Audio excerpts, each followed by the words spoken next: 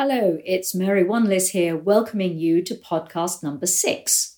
In our last one, I gave you the experience of folding your arms the opposite way to normal, lacing your fingers the opposite way to normal, just as the experience of what it takes to step out from an old habit to a new one, how that can be confusing and disorientating during the process, and how once you succeed in doing it, the payment you get, the result for your efforts, the reward, actually, is the feeling of being weird. Now, most people really don't like weird, and it is true that the brain is kind of set up to keep homeostasis, to keep us in the right kind of temperature, in the right kind of environment, and to not let us stray too far out of a kind of comfort zone and safety zone. But if that becomes where we always do the same thing in the same way, we always do what we always did, we always get what we always got, we're stuck in a habit that may be a really unproductive habit if you consider yourself a not very skilled or talented rider, or it may actually be a fairly productive habit if you are a more elite rider. But either way, you're in danger of becoming like the goldfish who would never discover water. The brain learns by contrast. We know hot in relation to cold, wet in relation to dry. We have to experience differences in order to really understand and navigate our environment. In fact, this is a story that you may not like. It's not wonderful in animal welfare, but if you put a frog in a pail of water and you heat that water slowly, the frog could jump out at any point in time. But that change happens so slowly, it doesn't really register within the frog's nervous system. And the frog will stay in that water until, essentially, it cooks. Now, we have to experience news of difference and contrast to really know what's going on. Otherwise, we're always doing what we always did, and we're always getting what we always got. I am of the generation, sadly, that grew up on, if at first you don't succeed, try again. And before I gave up riding, I was a rider who really tried hard. And essentially what that means is I bashed my head harder against the same brick wall repeatedly, instead of thinking, this isn't very productive. I need to find another way and not just work harder at the habit pattern, which is not serving me well. In fact, one of my old psychology teachers used to say that most of us leave school not with a user's manual for the brain, which it would be very nice if we had, but instead with a loser's manual for the brain. And I fear there's a lot of truth in this. So we talked last time about declarative knowledge and the fact that the horse should have its poll as the highest point and this, that and the other should be happening in the horse and rider's body. And we can all glean this information by reading and listening and watching DVDs and going to webinars and all that kind of stuff. And most of that information, when it's talked about, is often prefaced by the word should. The rider should be like this. The horse should be like this. Now, I confess that should is one of my unfavourite words. Of course, I should be washing my car and I should be cleaning my house, but instead I'm doing horse care during the time when our staff are furloughed and creating these podcasts for you. But there's all these shoulds, and one of the things that upsets me the most is when a new student comes in front of me and rides around me on a circle at the beginning of her first lesson and tells me things like, well, my teachers tell me that I'm stiff and that I'm crooked and that I ought to keep my hands still and that my lower legs ought to, and my horse really ought to have more impulsion and I ought to, should. And this person has a list of things that are wrong with them and a list of the things that, quote, should be happening. In fact, a while ago, I bought a book by a well-known name in the equestrian world, and I kind of had an inkling at the time that this wasn't going to be a good purchase for me. And by the time I'd read the first 10 or so pages, and it was all the rider should, the horse should, the rider should, the horse should, the rider should, the horse should, I kind of closed the book and I never opened it again. For me, as a rider and a coach, should is not really the deal. When I ask a rider a question like, can you feel both of your seat bones? And they something like, well, I know they should be 50-50 in weight. They're not telling me anything about what they're noticing. They're telling me something that they've read, in this case, maybe in my book, but it is just that declarative, factual knowledge, and it hasn't got at all into the practical, skill-developing parts of the brain. So we are looking for the kind of information that can get us to that. But we have to start from the beginning. Now, most people, again, arriving in my arena, ride around me and they show me, their walk and their rising trot, maybe just to begin with. And what is often the case is that rider, and I would say the vast majority of riders everywhere, is suffering from something described by one of my favorite phrases. That phrase is premature automation. What this means is whatever age they were when they learned to go up, down, up, down, up, down, and maybe they were 6 or 16 or 46 or whatever, they got a kind of vague version of up, down, and whoever was teaching them went jolly good, went on to canter or something else, and that was it. They got their up, downs. And they prematurely automated a pattern which was not a useful, really well-organized pattern, and it's X years later, and they're still doing rising trot according to that old habit pattern. And they appear in front of me and they have this existential crisis over, what? I've been riding for 30 years and you're telling me I can't do rising trot? And basically I'm just saying, well, the patterns you have automated for your rising trot are not the ideal patterns. And actually we need to learn this all over again. So one of my jobs as the coach in the middle of the arena is a bit, as it were, to put labels on the bottles. So let's imagine you want to be a wine taster. If you're going to be an effective, sophisticated, knowledgeable wine taster, you have to taste an awful lot of bottles of wine. But all of those bottles need to have labels on, so you know that you're drinking a Chardonnay or a Riesling or a Sauvignon Blanc. You can tell I like white wine better than red on the whole. Is it French? Is it American? Is it Chilean? Is it New Zealand? Where did it come from? What vintage is it? If there weren't labels on the bottles, you might not really develop your taste map, as it were. You'd know what you liked, you'd know what was familiar, but you wouldn't really develop a map and an understanding of these different wines. So I'm in the middle of the arena helping people put labels on the bottles. And sometimes I'm saying things like, well, I know this is familiar to you, but actually it's basically cheap red plonk. Let's change this, this and this. Now this is a much more vintage feeling, to which the rider is quite often going, this, you're kidding me. This is better. This is really hard work. It feels weird. I'm not sure I like it. And then very soon, the changes in their horse start to sell it to them. And it may well take more than me.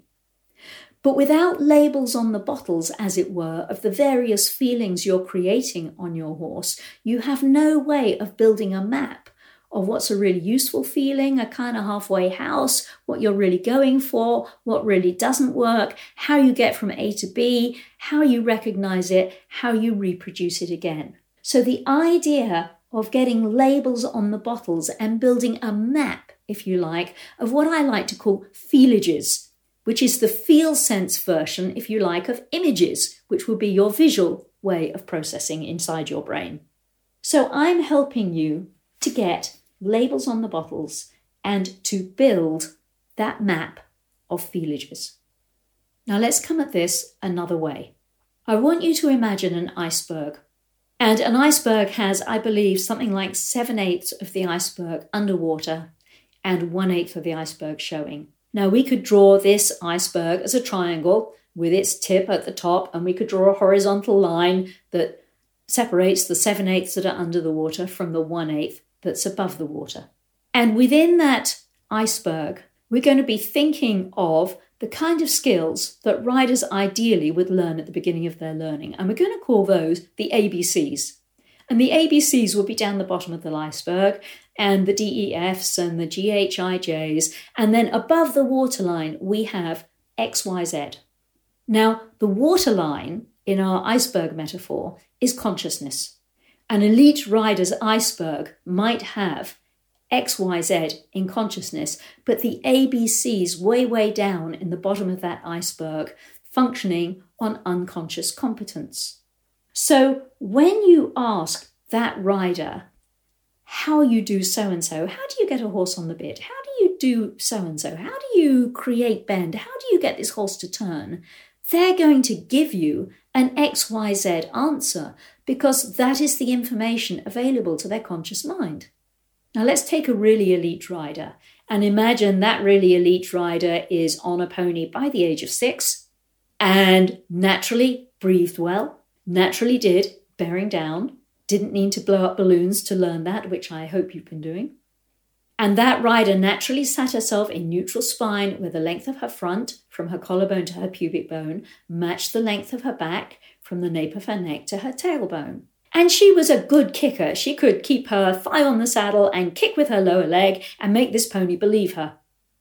She learnt that when she was 6, and then more got piled on that, building more skills between 7 and 10 and 10 and 13 and 13 and 15 and up through being a young rider and so on.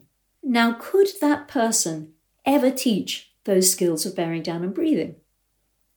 The answer, of course, is no. It's part of her goldfish would never discover water kind of environment. She might just look at you who didn't do that well and go, that's a bit weird. Why is that person doing that? Why ever would you do that? That's a ridiculous thing to do.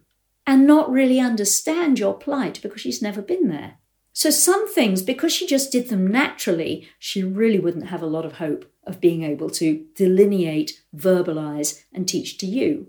Other things that she learned between 7 and 10 and 10 and 12 and 12 and 15, if she's 30-something now, they're probably way in her unconscious toolkit that she cannot talk to you about. In fact, there's a wonderful phrase, again, that's used for this under the water part of the iceberg, and it's often described as being cognitively impenetrable. In other words, it cannot be taken apart and known by the conscious mind and therefore described in language. These are the implicit instinctive skills that therefore cannot be passed on to you. And the more you decide you want to have a teacher who's a really elite rider, the more you're going to find that teacher's vocabulary will be in the XYZs, and she's just going to presuppose that you can presuppose what she can presuppose. And yet those ABCs and the rest of the alphabet are probably what you need to learn explicitly. So the folks that arrive in front of me in my arena are normally unconscious of their incompetence. They automated a pattern that was not a brilliant pattern. It's not working wonderfully well, and they just kept doing the same thing on autopilot. And they don't know what they don't know. That's really what it means. Unconscious of your incompetence. You don't know what you don't know. And what that means is you also don't know what there is to know. Now, really, this phenomenon is the origination of the idea or the saying, ignorance is bliss. And sometimes ignorance is bliss. You have a wonderful pony, you ride by the seat of your pants, you're a kid, it all works well. And I have to say that quite often these folks appear in front of me again, having been to college, got a job, had a family, got married, got divorced, moved here, moved there. They're 40 or 50 or something, and they come back to riding and they go, it just isn't like it used to be. I used to be really good. And that seat of their pants unconscious competence doesn't work for them now as a mature adult in the way it did for them as a child. And I confess, sometimes I look at the patterns in their body and go, I wonder how good you really were. I wonder how your skills were at that point. So, unconscious of your incompetence. What has to happen next is becoming conscious of your incompetence. And what happens in that moment is you get to know what it is you didn't know.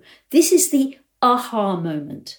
Now, when this first happens to somebody, I often call it the S.T hits the fan moment, because this is the, oh my gosh, you're telling me I've been riding all these years and I can't do rising trot moment. And it's a rather horrible thing at that point in time. But the reality is that becoming conscious of your incompetence, the aha, I stopped breathing. Aha, I curled my toes. Oh, I get it, I hollow my back. Oh, every time the horse does this, I do that. That tells you where you're beginning your journey in your aim to get to Paris. Without that moment of becoming conscious of your incompetence, no learning or change can happen. Now, I hope you really took this in, because most coaches and most riders are out there attempting to change without having this aha moment of what it is that's happening now and where they're beginning their journey. And the first time or two, it is culture shock and maybe really disconcerting, but it becomes the holy grail of what you're seeking, because it's always what brings the gold dust. Breakthroughs cannot happen without this. And that breakthrough heralds the next stage of being consciously competent. Now, at this point in time, you're working hard mentally to replace old patterns with new ones. This is where you're digging yourself out of that groove in the record, or you're not using the easy way through long grass and you're carving a new pathway. And to begin with, a bit like folding your arms, the old pattern tends to hijack you and you find yourself back in the old pattern and really struggling for the new pattern. And then it gets easier to do, and easier until you're reproducing the new pattern much more easily and much more quickly. Now, this process takes time. And our rule of thumb, which actually is not so far off, and I know this from the husband of somebody I teach in Maryland who is a researcher at their National Institutes of Health, and it will take 10,000 repetitions probably for you to go through the got it, lost it, got it, lost it, got it, lost it, got it, lost it of this phase of being consciously competent. So the bottom line here is how often you check in with yourself and remind yourself and go, oops, lost it, need to uncurl my toes, oops, lost it, breathe again, oops, lost it, refind whatever it is. Now, people normally get really daunted by this, and I have stood in front of audiences of hundreds of people and told them about 10,000 repetitions and literally watched the whole audience kind of groan and sink in their chairs like, oh my goodness, are you serious? They think it's the worst news they'd ever heard. But then I say to them, okay, would you rather go round and round doing what you always did and getting what you always got? Or would you rather have 10,000 little, oops, switch it, that's better. Oops, switch it, that's better. Okay, here we go, fix it. Feel it again, fix it. That's 10,000 little successes, 10,000 little breakthroughs. Which would you rather have? And suddenly the audience perk up and go, actually, I'd rather have those 10,000 little learning experiences than just always do what I always did and always get what I always got. But initially, this can take a little bit of selling to people, whether it's in a lesson or it's an audience like this in one of my demonstrations. These podcasts are linked to 2 other internet sites. One is dressagetraining.tv, which hosts a whole variety of webinars taught by myself, Mary Wanless, and my colleague, Ali Wakelin, where we're working live with a variety of horses and riders, showing them the basics of biomechanics and helping them build their skill and train their horses, and explaining to the audience as we do this. There's also a groundwork certification course on that site based on the work of Dr. Andrew McLean and equine learning theory. And this too gives you a step-by-step guide to building your skills. We'd also love you to take a look at justgiving.com and then to search Overdale to find the Just Giving page for Overdale Equestrian Centre, which is my UK home base. Here, in this time of lockdown in 2020, we have 10 school horses eating, of course, and pooping and doing all the things that horses do, and no income to support those horses. And whilst they're having a wonderful time, for us, this is something of a stress. And if you've enjoyed these webinars or enjoyed these podcasts and benefited from them, and you're willing to give any small or large amount to our Just Giving page, we would be so grateful. Many thanks to you.